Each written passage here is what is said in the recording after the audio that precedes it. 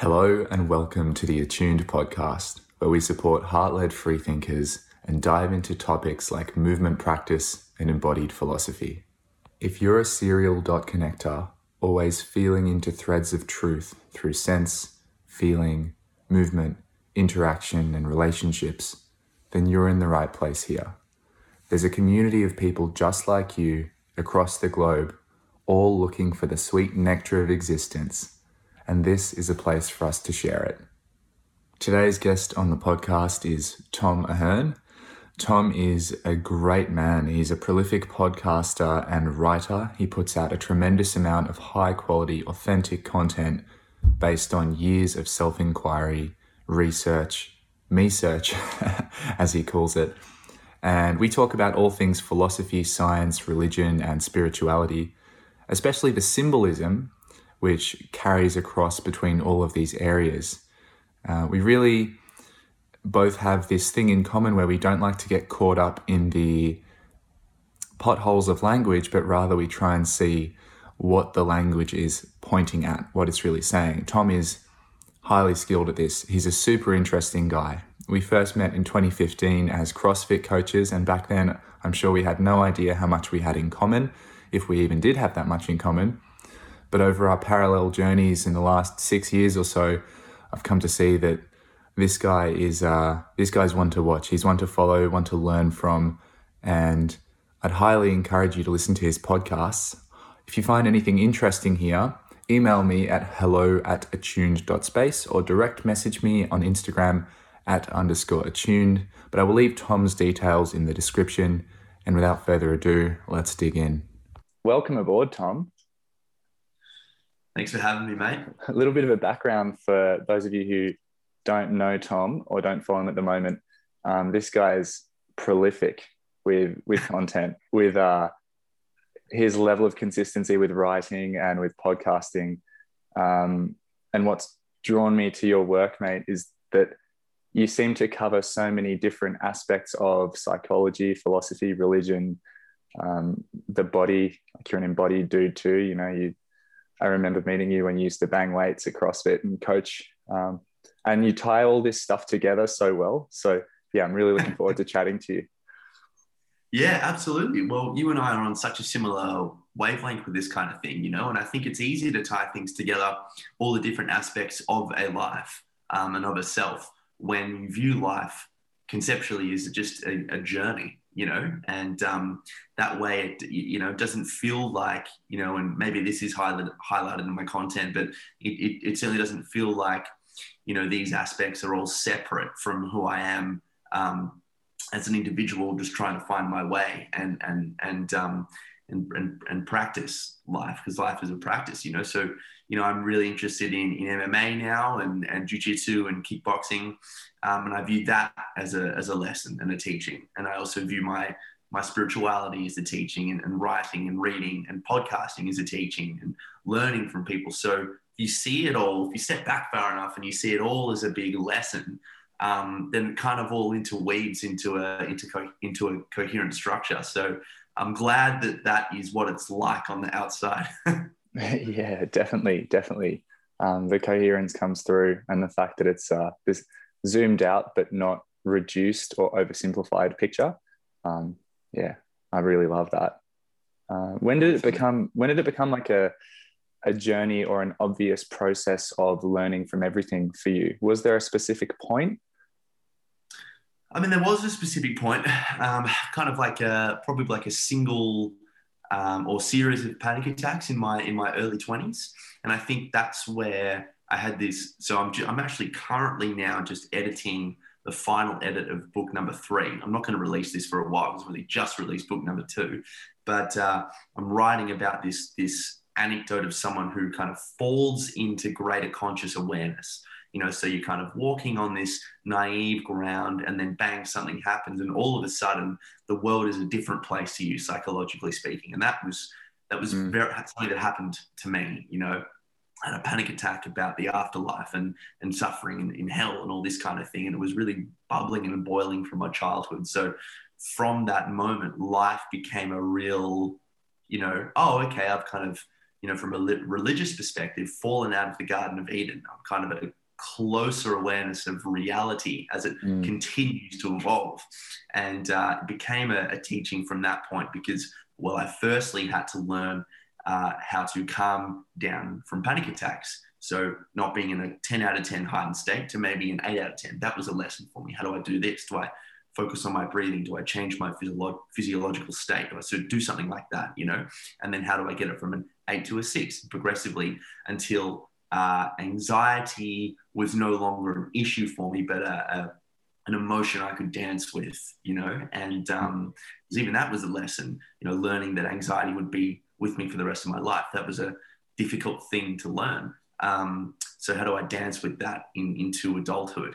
And then growing and growing and growing, you start to get a love of anxiety because it teaches you where your lessons are. And so now it's kind of grown out to, well, now I have fears of being hit and being knocked out. So what's MMA going to look like for me? Or I have fears of expressing myself authentically. So what's writing a book going to be like? But yeah, to answer your question, it definitely came from those initial panic attacks.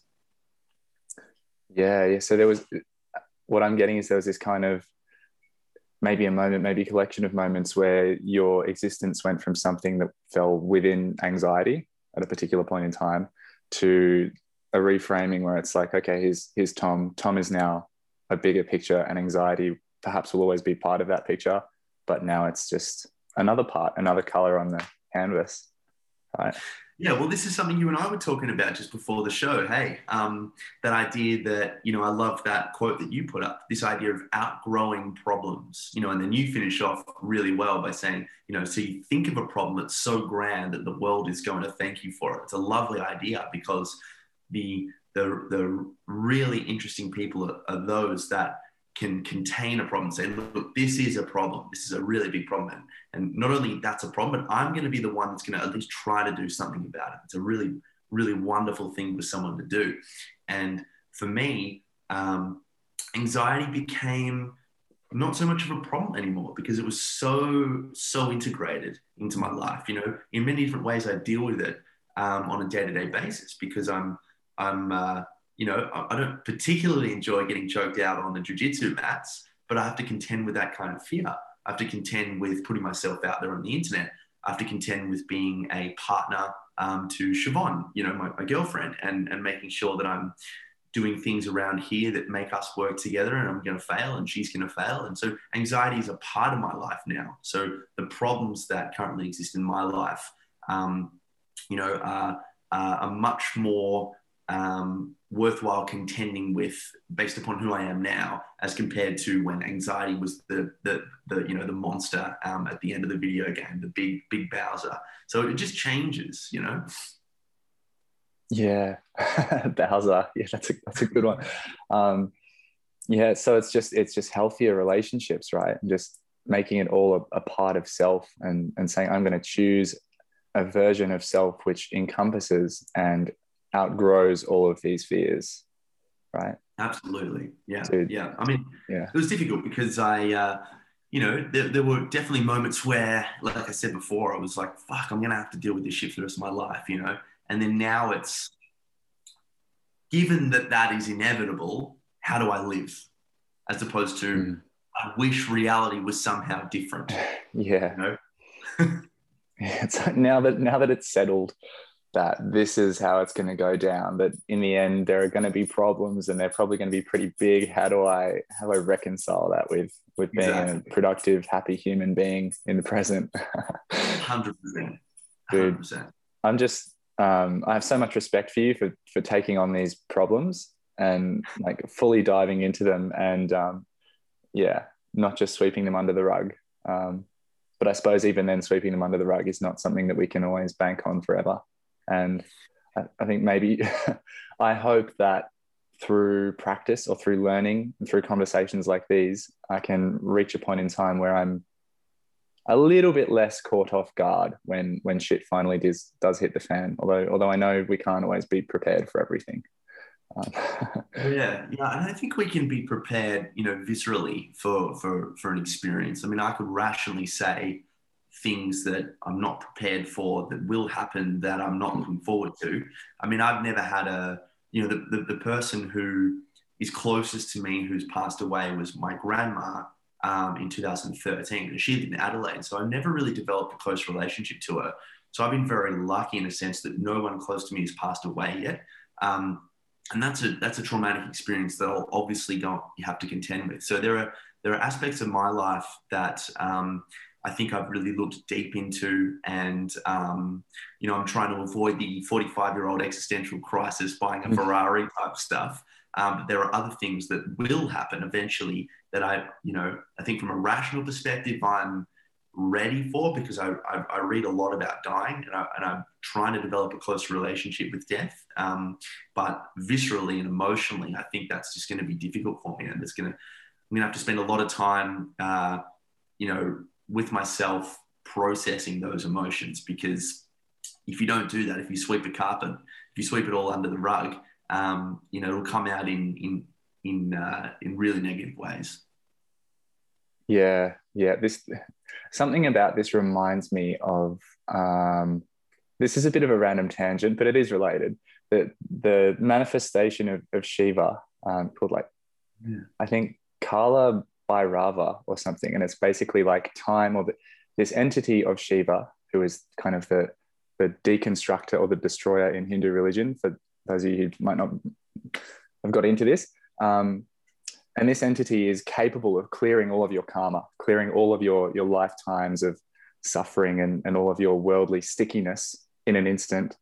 But this guy does so in a very painful, very intense, very sudden way. And it's one of those things where we're deciding, do we want to meet this guy in doses? Do we want to try and sort of process before the event, or are we just going to rely on somehow managing when it does happen? It's a good point. What I love about psychology is that the same idea manifests itself in many different forms, in many different industries and practices, and Shiva as the creator and the destroyer, I see that as time, creator and destroyer of all things. Very similar to what psychologists talk about, the difference between gradual progressive exposure therapy and what they call flooding. So this idea of just exposing yourself directly to the source of the fear in the hope that one incredibly difficult moment will build up the courage in you to take on what you're afraid of. Now, I like gradual exposure therapy. I like the very practical idea of, well, if I'm afraid of cats, set the bar low, but just challenging enough so that I don't re-traumatize myself, because re-traumatization doesn't get you anywhere. It gets you 2 steps further back. If I had a traumatic experience, we'll put cats over there for a second. If I was bitten by a dog when I was 8, so I've developed a fear, an anxiety disorder from dogs, very fair as well, based upon a traumatic incident when I was 8 years old. I don't think it would be right as a 24-year-old just to throw someone in a room with a dog and just go, here we go, mate, go for your life. I think it would be an idea to bring it back to an area that's challenging. Can you pat a dog? No. Okay. Can you look at a dog from another side of a fence? No. Can you look at a picture of the dog? Yes, but it's uncomfortable. Cool. Okay, that's where we're at. Let's do it for 2 seconds. Enough? 10 seconds next week. 30 seconds. Build it out till eventually you're patting a dog and you've got 2 as pets, right?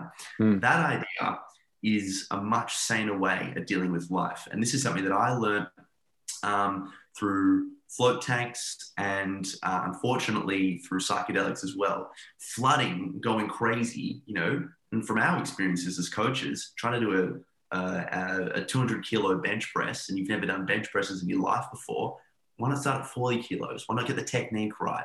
Have a micro dose, spend 10 minutes in a float tank. Slow it down to what's challenging for you so that you can adapt appropriately. And these lessons, are really great as we continue on in the journey of life, but I love that difference between, I know I took your Shiva example and ran with it. That's good. But it's a great example, progression. Yeah, totally. And funny you mentioned the dog example and having been bitten, because my dog probably feels much the same way about dogs as you have Yeah. in the past. Yeah. And so it's been a real journey with him. The same kind of progressive exposure. And a lot of people will say, oh, just let them sort it out. Just put them together, let them sort it out. Dogs have a way of sorting it out. I'm like, they might, but the outcome might be very messy and it might not be a nice kind of sorting out. And so, yeah, it's just little doses, patience, little steps, backward, forward. And it's really cool that it can be applied so universally, right?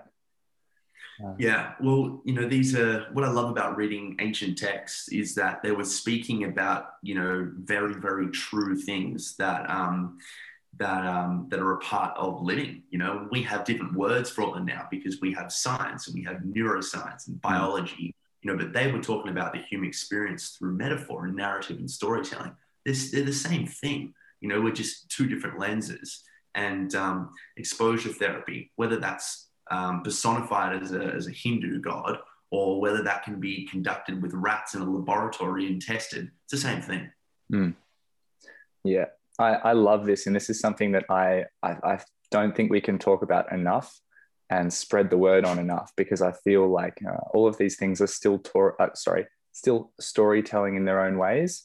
And some of the stories are told in a scientific format, which is, like coming up with a hypothesis and an aim and then testing that. That's still kind of like a story format, isn't it? Absolutely. Yeah. And so you've got like a lot of conflict in the world. To me, seems inevitably just a linguistic mess, and not really, there's no mess when it comes down to what we all fear, what we all desire, what we all sort of truly want at the deepest level. It's just the stories we tell and how we go about playing those stories. Yeah. I in my second book, I made a reference to a test that was done with rats, rat puppies. No, I think they were fully grown rats. When exposed to a picture of a cat or a cat odor, and they're basically thrown into a territory and they sorted themselves out into their hierarchies. And the male rats were being the most bodacious and boisterous at the top, and we're doing they're all playing sexually and all sorts of things. And then the cat print was put there, and they sprinted back to their den, into their safe place from a contemporary viewpoint. And then very slowly across time, they just were in there and they whimpered at a sound of about 48 hertz. Really crazy time. And if you given a rat lifetime, they were in there for like 3 months, just crying. And then over time, they peer out of their safe place and they do these funny little scampers between the doorway of where they saw the cat and their safe place. And eventually, when they see that there's no cat out there, they go back to playing again, because playing is obviously when you're in a state of physiological relaxation, you start to play and enjoy life again. And then I was reading the story of Siddhartha Gautama, the unawakened Buddha, and he was living a life of privilege, and he had all these beautiful women and everything you could possibly ask for, because he was the son of a great prince. And the very first time he saw the real world, he was led out on a steer and a horse. He saw an old man dying, a poor man, so a dying man, a poor man, and a sick man. And every time he saw the truth, that awareness, he scampered back into his castle and stayed there for 6 months before we go out again, right? So you have this beautiful interweaving of what it's like to be a human, and now only science is catching up with what can be tested and retested. But of course, as you say, science is also just another story. Alchemy was the science of a not too long ago time. What's going to be the science of tomorrow? These are just stories, I love that. What's going to be the science of tomorrow? I remember at uni, one of the subjects I studied was history and philosophy of science. And I don't remember all that much from it. But I do remember that what we today praise as the ultimate in testing reality, or the scientific method, was just born of a splitting off of like natural magic, or they called another branch philosophy, and it's just an evolution of one particular method. But how can that method ever catch up with the inbuilt human experience when that's happening here immediately now in so many different places? And science is just trying to piece together stories. There's always going to be this delay, right? Yeah, that's exactly, it's so true, isn't it? It's I don't know how it could ever catch up with that inner knowing, and to me, the Newtonian science, the objective reality, one of the things of every action has an equal and opposite reaction. It just seems so trivial. Like, people were talking about karma thousands of years ago, and actions having reactions, but of course, yeah, it's just, there's only so far that objective reality can really take us when we explore that. And I had an astrologer, what was he? An astrophysicist on my podcast. And I developed a really close relationship with him. But he kept coming back to this idea of how, has science gone too far? Like, sorry, has science gone as far as it can possibly go? And you hear all these people talking like, we've done all that. We've split the atom. We know what's the smallest that small can be. We have protons, neutrons, and electrons, but we have even below that, we have leptons, I think that's the name, and then philosophers and spiritualists were saying all these things before, ages ago, that there is, we just live on this funny little spectrum, and our bandwidth is so small that we can't possibly understand how big and vast reality is. And what Aldous Huxley wrote about, that when he took mescaline, and I can't remember the exact quote, but he was looking at the genes, and even a gene's pocket has realities and realities and realities. It does seem like science is, slowly catching up to people that lived a long, long time ago. Yeah. When you mentioned the spectrum or the bandwidth, the connection I make with science is kind of that, because it is just one method of inquiry and it has a rigorous rule set, it's limited in bandwidth.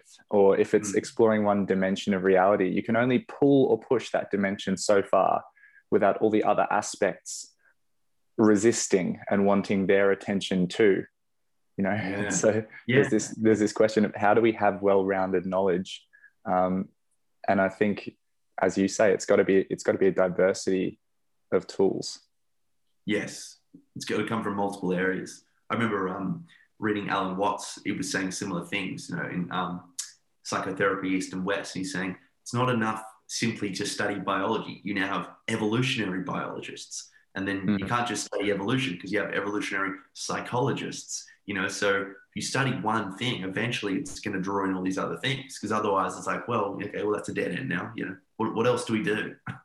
Yeah, without reference to some other aspect of reality, you're always treading water, and there's nothing to grab. I want to talk about the renunciation chat we had, but I want to come back to that very soon and just make a mental note to cover that, because that's cool.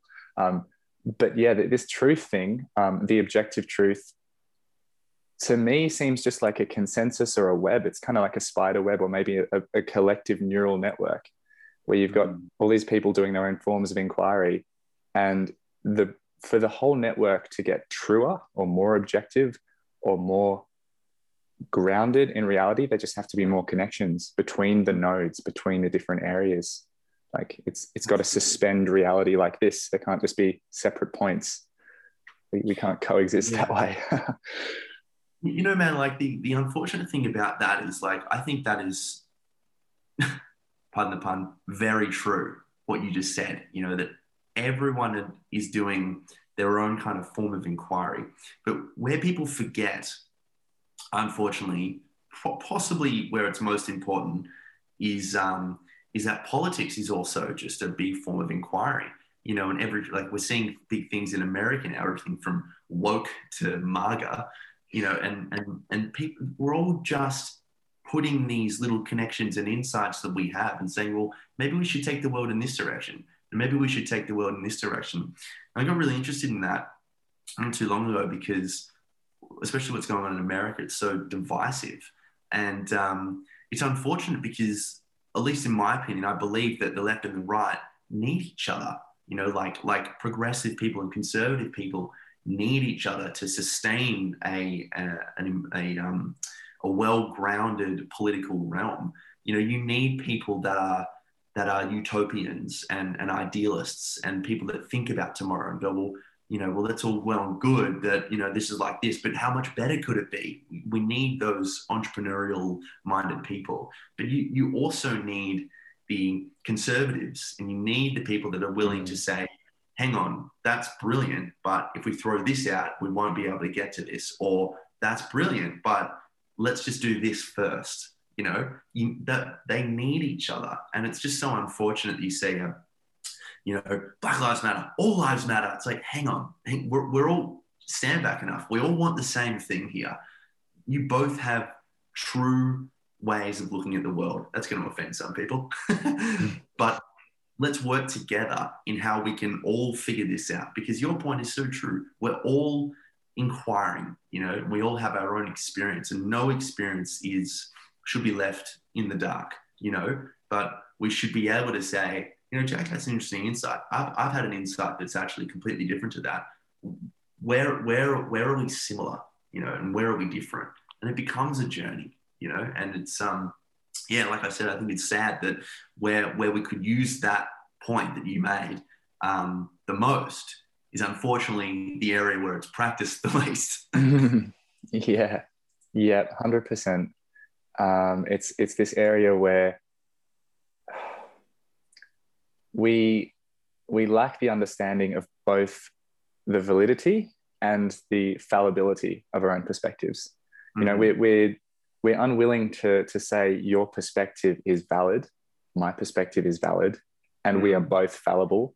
We both don't fully know. Where the two parties, if there are two, are willing to agree that that's the framework, you can build. But, you know, Facebook arguments, YouTube arguments, the stuff that's peddled in the media, that shit is just, people are speaking different languages. Like, you're never going to agree because your fundamental idea of what's real is different news feeds, different frames of perspective, different lens over reality. Just it is sad, and you know, it's that different perspective idea is really cool, and I think that's one of the ideas. Was Joseph Campbell's idea as to why the all-seeing eye.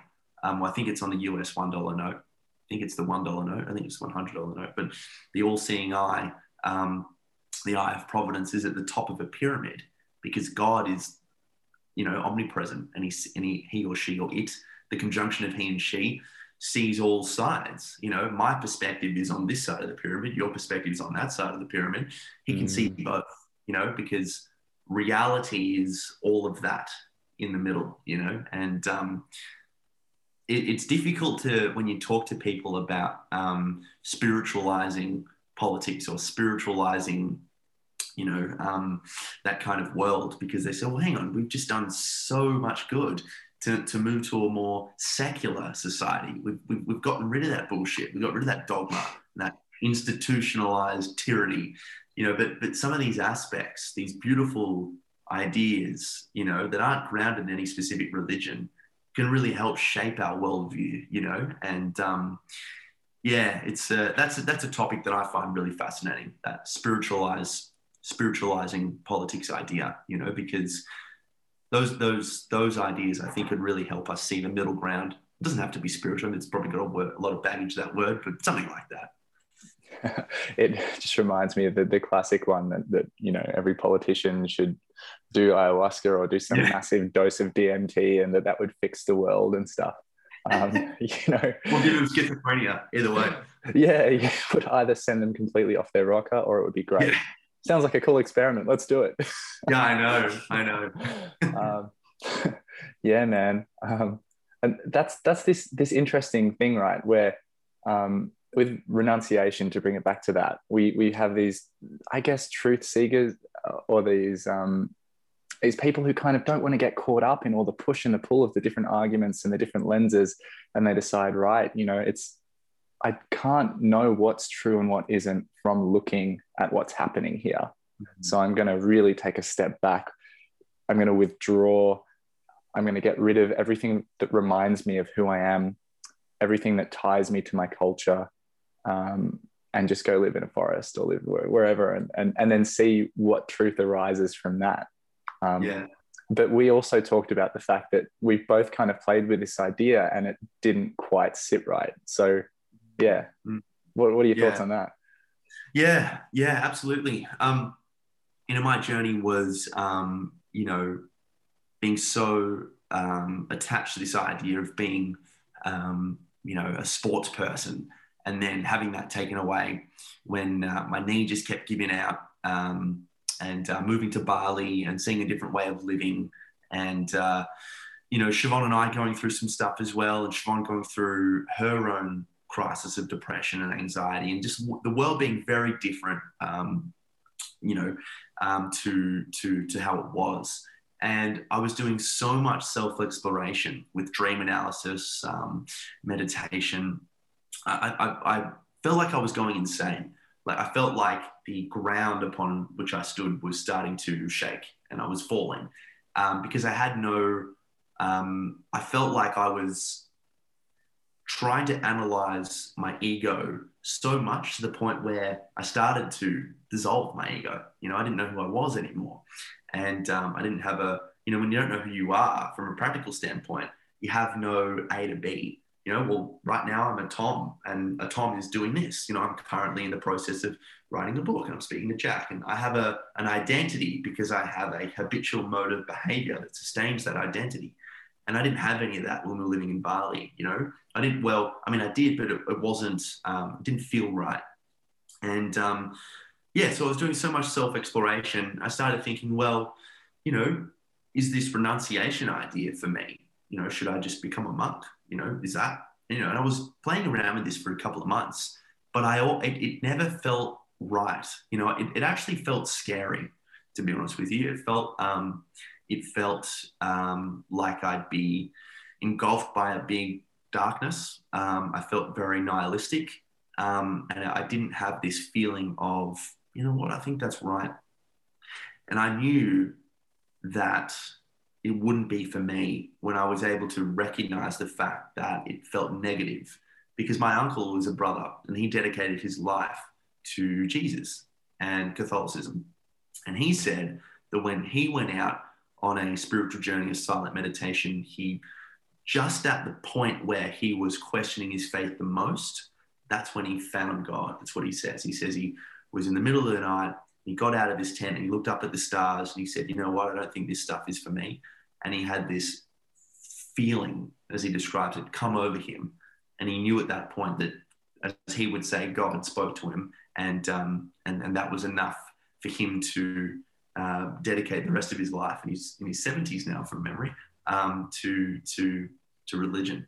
And I never had that. In fact, the idea of doing that scared me. And so I think for me, it was just, I felt like at that point I was kind of swimming in an ocean between two egos. I was kind of in Australia. Australia's an ego.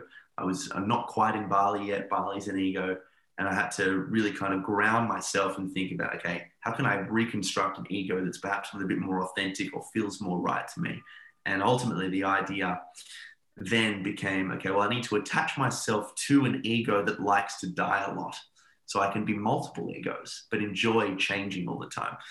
So yeah, but that renunciation idea was, it was a deep one. And I never thought I'd reach that point where I was, and of course, for a lot of people out there, becoming a monk or renunciation feels like the only thing that's right. People have done this from the age of 25 and they're in their 80s, and they go off and live in a monastery and they don't see anyone for the rest of their lives. And that could be the only way that they could live. But as Alan Watts says, if you're going to play the game of life, recognize that you're going to have to fall back into the pleasure pain cycles. It just depends on which cycle you're willing to dance with and which cycles you're willing to move away from. Yeah, it's that idea that you have some kind of role to play, that for some God speaks to them in different ways and in different places and contexts than God speaks to others. And that I definitely relate to this, that I see people who are very much in the game and love to have, I guess, a consistent and maybe more easily recognizable identity or ego. And that seems to work, but they seem to be, they're not lacking, they're not troubled by it. It's not a problem for them. And others who are constantly trying to rid themselves of this ego demon. Yeah. And that's sort of, to me, just looks like jumping to a higher level again. It's like a higher, more flattering, maybe not higher, a more flattering concept of self. But nonetheless, you're jumping from one to another. And it's like self is that rope that kind of keeps you in the world. Yeah. And the only way I think to let it go, in my experience, is to create one which hops around. Yeah, I think so too. I think that's why I resonate so much with your content, because it speaks on a very deep level to my values and the way I see the world too, you know. And I love reading Ram Dass so much, you know, and he's obviously one that he didn't renounce, you know, he didn't go and live a life of solitude. He actually decided to play the game. And he often talked about social responsibility and wanting to help people in their lives. And he would often sit with people who were dying, and, you know, he played the game of life, you know. But it sounds like what you're talking about there, and you see people who are really playing the game of life. And it works really well for some people. Some people, you can see that they're holding on for dear life to that rope for whatever reason. Maybe it was a childhood narrative that was born from a trauma or a need to keep up with the Joneses. You know, but Ram Dass said, when you begin this work, most of us, and he said us for an important reason, develop a spiritual ego. You know, when you start walking around, you're wearing mala beads and robes and all that kind of stuff, and you go, hey man, you know, you're playing the game of life or whatever it is, you know. And he says, I think it was in brackets, it was like, that took me a very long time to get rid of that ego because it's so sneaky, you know. But both are extremes because they're dealing in absolutes. You know, you've got the person who's, and I'm not having a go at 9 to 5 in general, it's your ability to be in that world, you know, it's your attachment to the 9 to 5. But you've got Mr. I'm just being stereotypical, Mr. 9 to 5, you know, wound up like that, dealing in the absolute.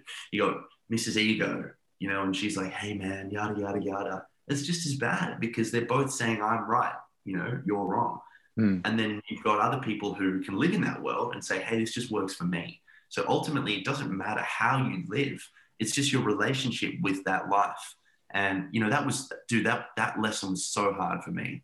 I reckon I was just a fucking nightmare to so many people, like, especially my dad. I wrote about this in my first book, like the whole chapter talking to dad. I developed that whole, not necessarily in the spiritual context, but like berating him for the way he was living. Because I was attached to this idea of, well, you've only got one life. You've got to go out there and, you know, you have to fulfill your potential. Meanwhile, I was just hiding a resentment for my own life, but that was projected on my dad.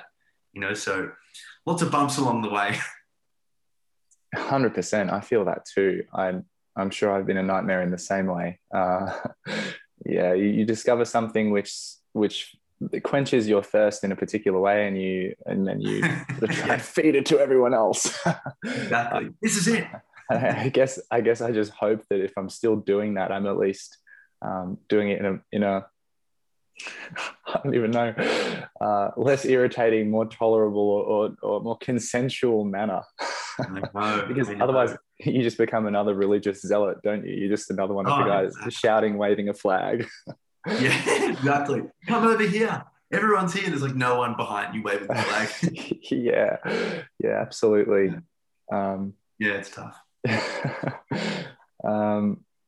I love that play too, between Alan Watts and Ram Dass. It was a recent post, I think, on one of their pages, alanwatts.org or Baba Ram Dass, where it was a conversation, and Alan Watts was saying to Ram Dass, "Oh, you're too in love with the formless, my friend. Like you know, remember that everything in this world is also God."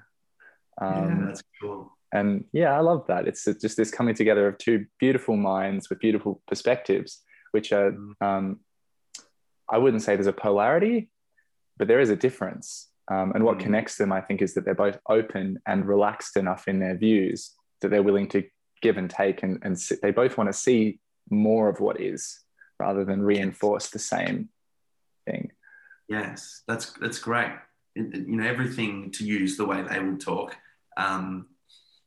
everything is God in some way. Everything is the all in some way. It's just a different little pixelation or little pinpoint or facet. And I love that. And there's a quote in Be Here Now. I don't think it was Ram Duss's quote, but it was something like, it was just quit this world, quit the next world, and then quit quitting. And I love that so much because I read that just at the end of my, to use a cliche, journey. I was like, man, that's me to a T. Like, I was just like, quit this world. I was like, okay, the way I'm living isn't right. So I dived into the Bhagavad Gita. I dived into meditation. And I was like, well, just at the point where I recognized that becoming a monk wasn't for me. I was like, well, that doesn't work. So now I've got to get back into the world, So I quit this world, quit the next world. And then I'm like, okay, I'm just going to stop quitting. I'm just going to live. I don't feel like anything's really changed. I'm just kind of, it's such a difficult experience to talk about, but that quote sums it up so well. Yeah. That's so parallel with my journey, I think. And it's tricky because I don't know if I'm still quitting or not, because I know I'm tricky like that. But I also don't hate the fact that I'm tricky. Like, if I'm tricky, I'm tricky, Yeah. But it's like, if there's this level of existence, or maybe here's the identity of Jack or of Tom, and this is, your house, your job, what you do, you're kind of like zooming around from these different perspectives, like, oh no, this guy sucks, like, this isn't working. Let's try from over here, and eventually you're like, oh, I'm just going to try it, just going to roll with it. Jump back into the house. Yeah. Do the dishes. They haven't been done in a while. Yeah, exactly. The old quote, before enlightenment, chop wood, carry water. After enlightenment, chop wood, carry water. Absolutely. Yeah. They well, I mean, this is obviously why the quotes haven't died in after this long, is because every person who has read them, generations before us, generations after us, will get something from them. And I like cliches because they're the ones that have spoken to the most of us. And they will, as far as, before we start to integrate synthetic technology and neural links into our brains, they'll speak to us for a while until we become robots. Yeah. Oh, that's another world, isn't it? That's just I can't even comprehend. I feel like in some ways I might just be an ant trying to take a bird's eye view of Victoria, Australia, or the world. Like, you don't know what's coming there. No. Well, I mean, some ways we're already kind of like that. I'm so attached to my phone, man. So attached to my phone, and I can't imagine what it would be like to not have Google around. So I feel like we'll just kind of roll with it. I feel like if you're trying to conceptualize what 2100 will be like, that blows your head. But 2100 won't be that different when you've lived in 2099, So we'll probably be okay. Just that progression idea again. Yeah, the progressive exposure thing versus the flooding. The idea of it is a flood, but the reality is like much more creeping, right? Exactly. And this is when people freak out about, like, I know some people who are wonderful in the way they think outside the box, and they're very open-minded.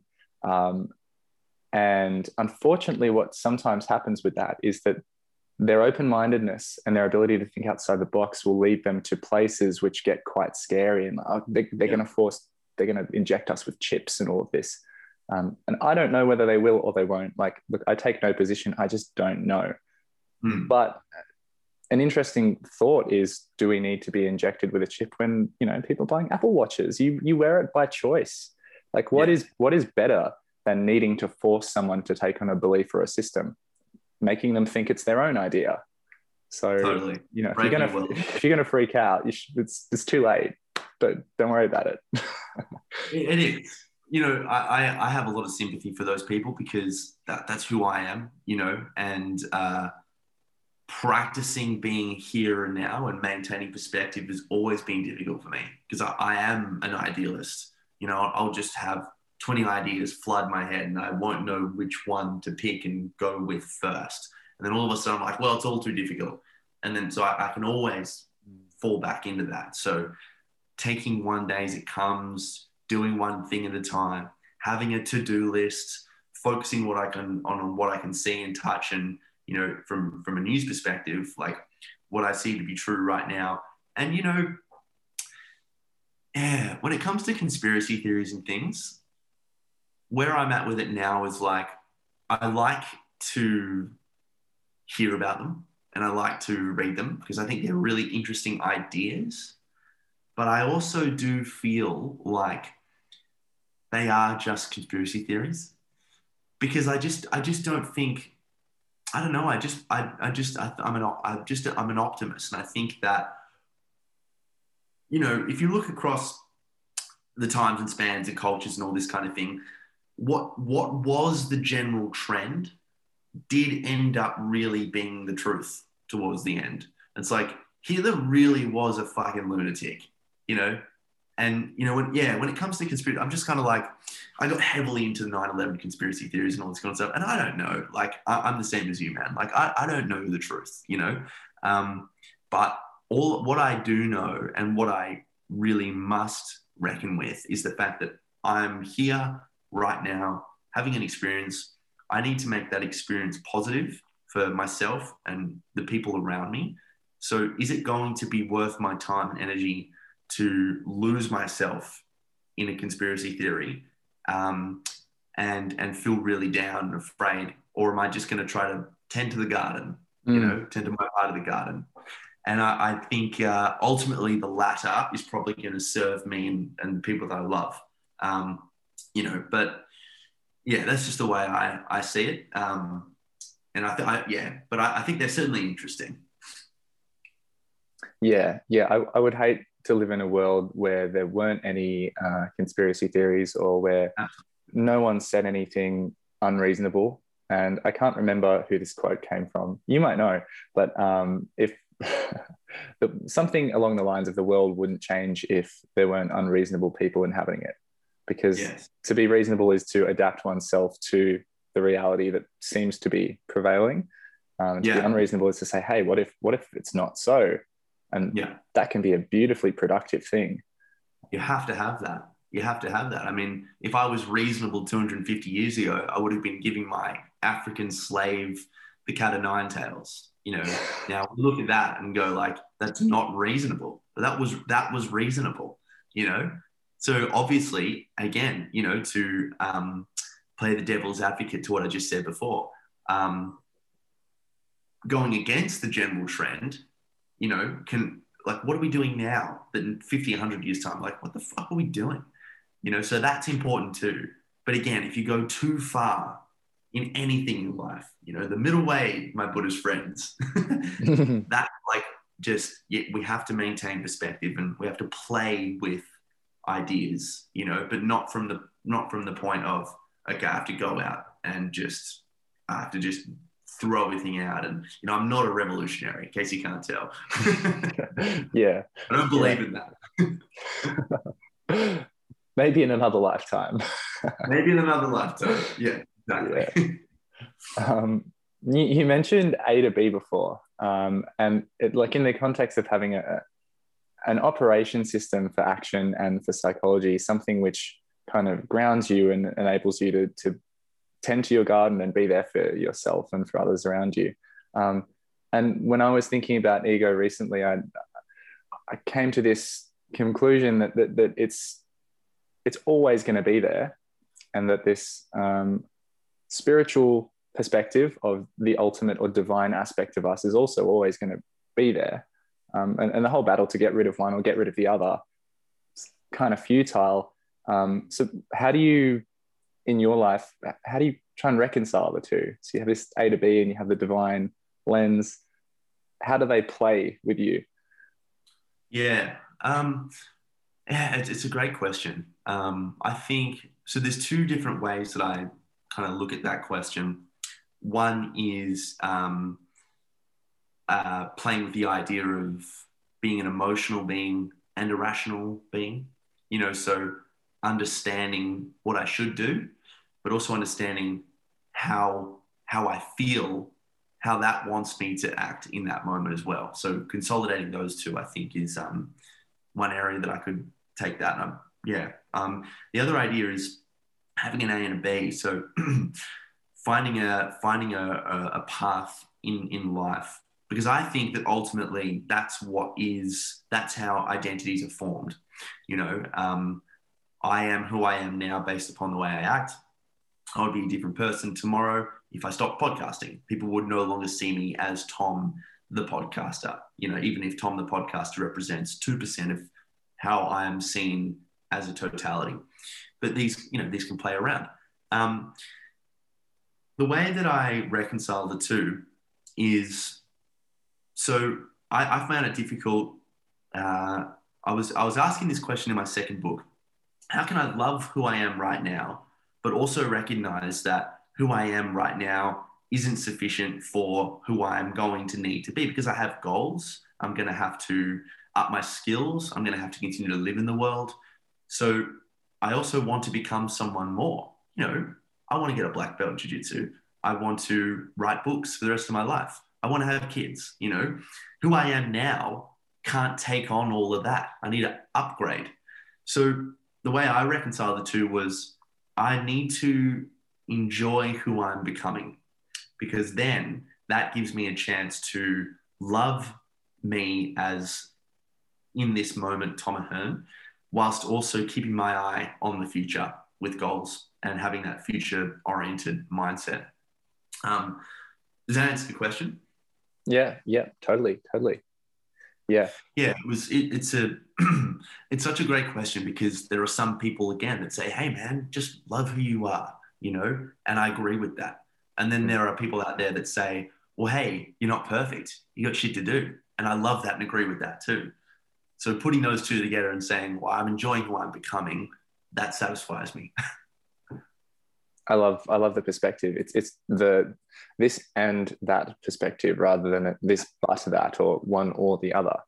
I think maybe if all of these juicy discussions have one thing in common, it's the ability to end with an and, or to break with an and rather than a full stop or a but. I think my perspective on this is that maybe my word choice was wrong when I said reconcile. It's like the idea that we have to reconcile these two aspects of ourselves as if they are opposites in the first place suggests that we think there's a problem, when it's just the natural expression of a human to need a point A and a point B, and to also realize that there is some futility in always going from point A to point B to the next point A to the next point B. And yeah, I just love what that means for us. Like I feel that the A and the B keeps us grounded in time. The ego keeps us grounded in time, in practical action, in survival, not walking in front of a bus because you're chasing a butterfly. Yeah. And then the divine hey man, aspect. the bus is God. It's all good. Yeah, I know. And then the divine aspect is like, oh, well, there is a place within you which is no one in particular, and perhaps that is not something you have to fear either. Yes, totally agree. Yeah, it's I think the worst thing that empirical objective science does, and now they're screwing up because of the quantum world, where things can, well, how can a particle be in a wave and a particle at the same time? That's interesting. I don't know too much about that stuff, but that's interesting. But things can be two things at the same time. I'm doing a whole lot of podcasting with a clinical psychologist at the moment. And so often he'll have youth who are affected by drugs and alcohol say to him, I do want to stop smoking meth, but I don't want to stop smoking meth. And they're both true. They do because they have a life to live, but they don't because it's giving them something so powerful they're not getting from anything else. So what you said is so true. It's and, it's not but. We don't live in this, we do live in this dualistic world, but it manifests itself to us as a spectrum, not as one and two. We're not in the fifth dimension, looking at, oh yeah, black and white. We're in the space of black and white. The spectrum or the bandwidth, or the sphere of different angles, rather than the one or the two and the black and the white. I love these visualizations, man. I think maybe we just need to sort of upgrade our framework of what reality is, sort of get more creative, look at more sacred geometry or something. Yeah. I know. I like it. Yeah. The human experience has always fascinated me. My first memory is having a panic attack because I was looking, my mates were playing on the trampoline in my backyard. I really didn't want to go to the toilet because I wanted to keep playing, but I had to go for a piss. So I went to the toilet, and then I was sitting on the toilet, and I was sitting on the toilet, so it wasn't just a piss. And then I was looking at my hands, and I was like, damn, like, how did I get in here? And that freaked me out because I felt a massive separation between living in the world unconsciously and be like, whoa, I'm in here, I'm a self, So I think my life has just been one constant play with that concept, and it's led me to meeting incredible people like yourself, I'm hoping that it continues to do so. Oh yeah, that's incredible. I'm sure a bunch of people who are listening to this have had that moment of, what is this hand? Whose hand is this? Who's driving this thing? What the hell is going on? And yeah, I'm so glad for you that you had that. Like, I just feel like it's the coolest thing ever, man.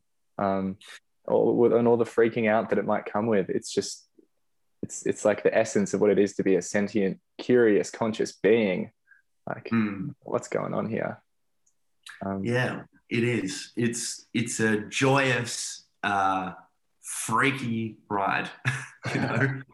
It's it's just so much gratitude for the time we live in now as well. I just think there's always a lot to complain about and a lot to be sad about, but there is also a lot to be grateful for. I mean, you're in Torquay, I'm in the country, I'm in Warragul. We're having a chat in real time and we're just flowing. That is unbelievable.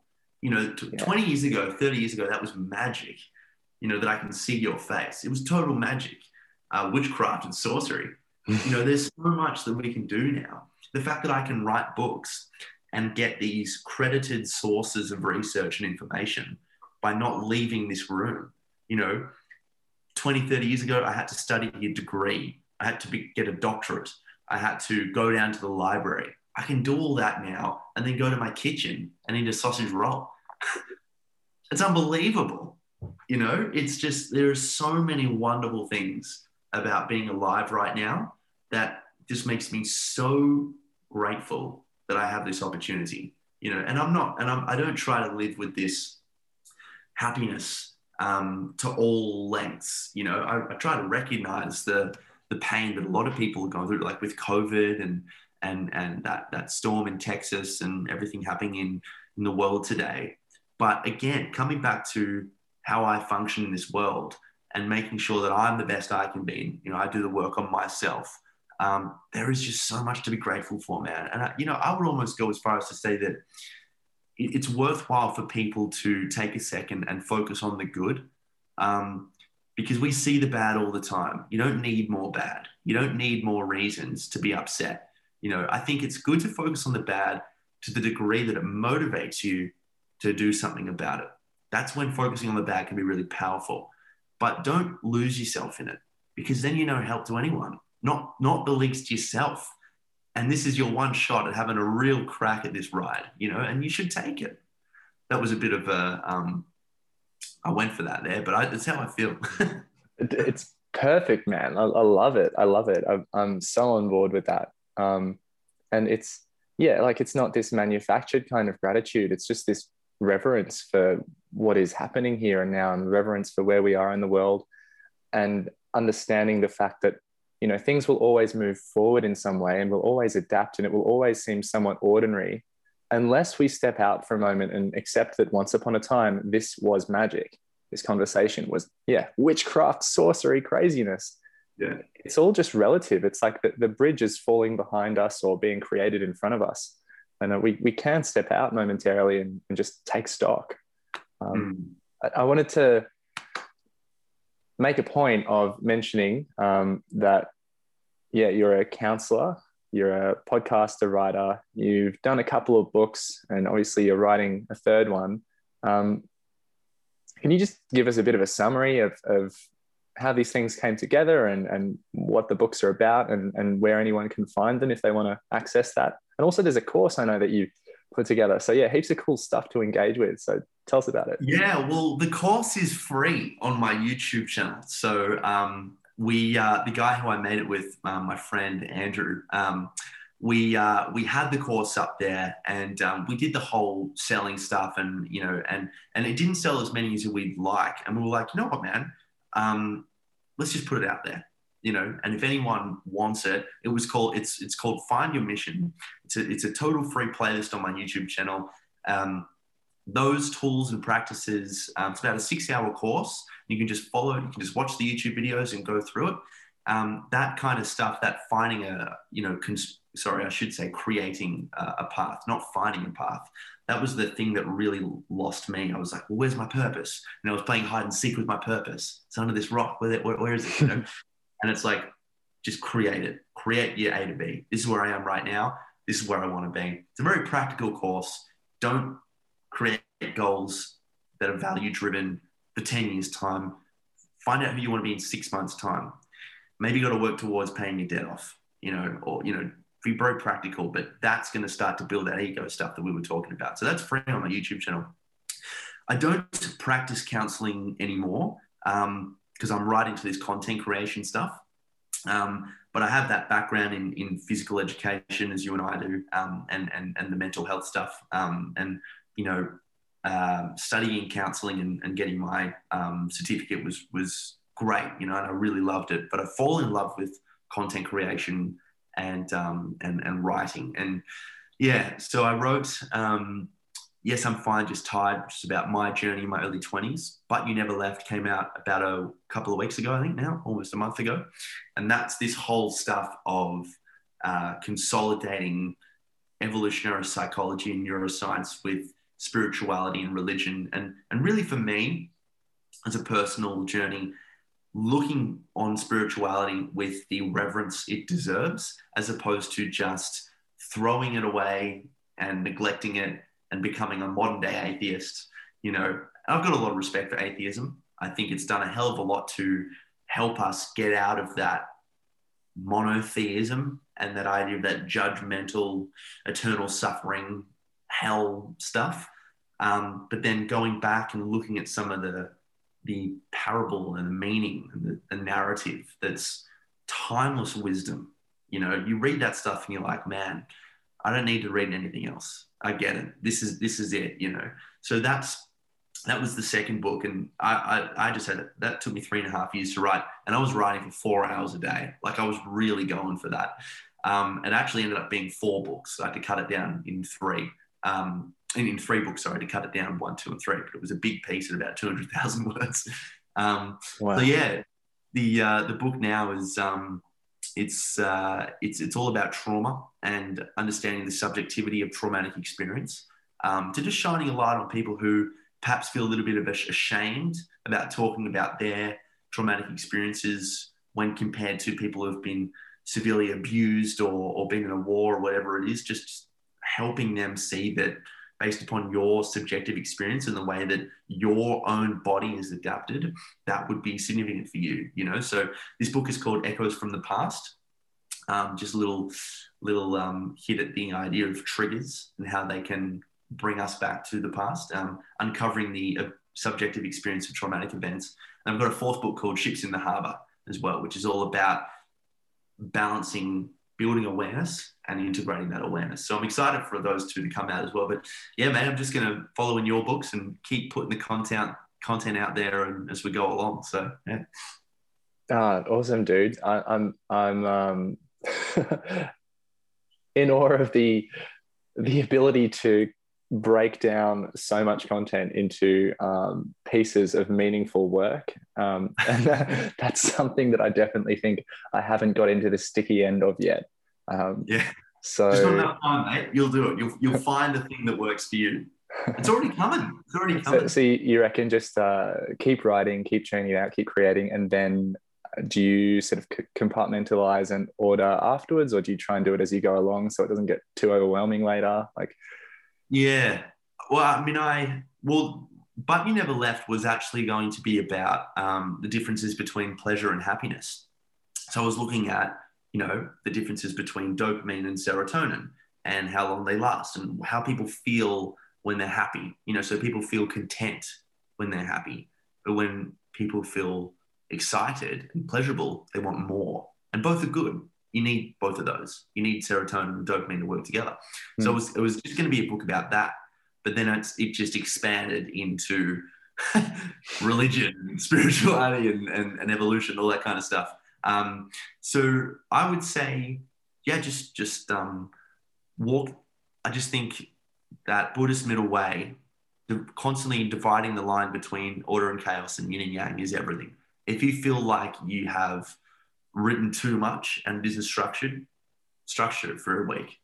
If it's too rigid and structured, start flowing with the writing again, and I think that's how ultimately, I think that yin and yang symbol is life. That's how you should live, so I just agree with the Taoist philosophers. beautiful, man. Yeah, I resonate so much with that stuff too. It really keeps giving, doesn't it? It's always so simple, but really penetrates into every layer of reality. And yeah, I'm super stoked that you're playing on the importance of symbolism like that as well, in our modern world. And yeah, and I really, really appreciate just the example set. I think I said this to you on Messenger, but still, like, it's a wonderful thing to see that in this day and age where we can create from our houses or from our phones or whatever. Yeah, you fully stepped into it and you run with it, and it completely inspires me to the point where now I'm like, oh, look at what this guy's doing. I have to try it. I have to give it a red hot crack, because totally. Yeah, I'm inspired by you as well, and everything. When I see you doing your stretching and your movements and your, I think you're a brilliant writer, dude. I really, really love your writing. It really, probably because you and I see the world in a very similar way. I just think that the way you write, we're always our worst critic. When I write, I'm like, fuck, like that was too complicated. And I read something like you, and I'm like, man, he said exactly what I wanted to say, but in a better way. So I think we really kind of help each other there. So it's good. It goes both ways. Yeah.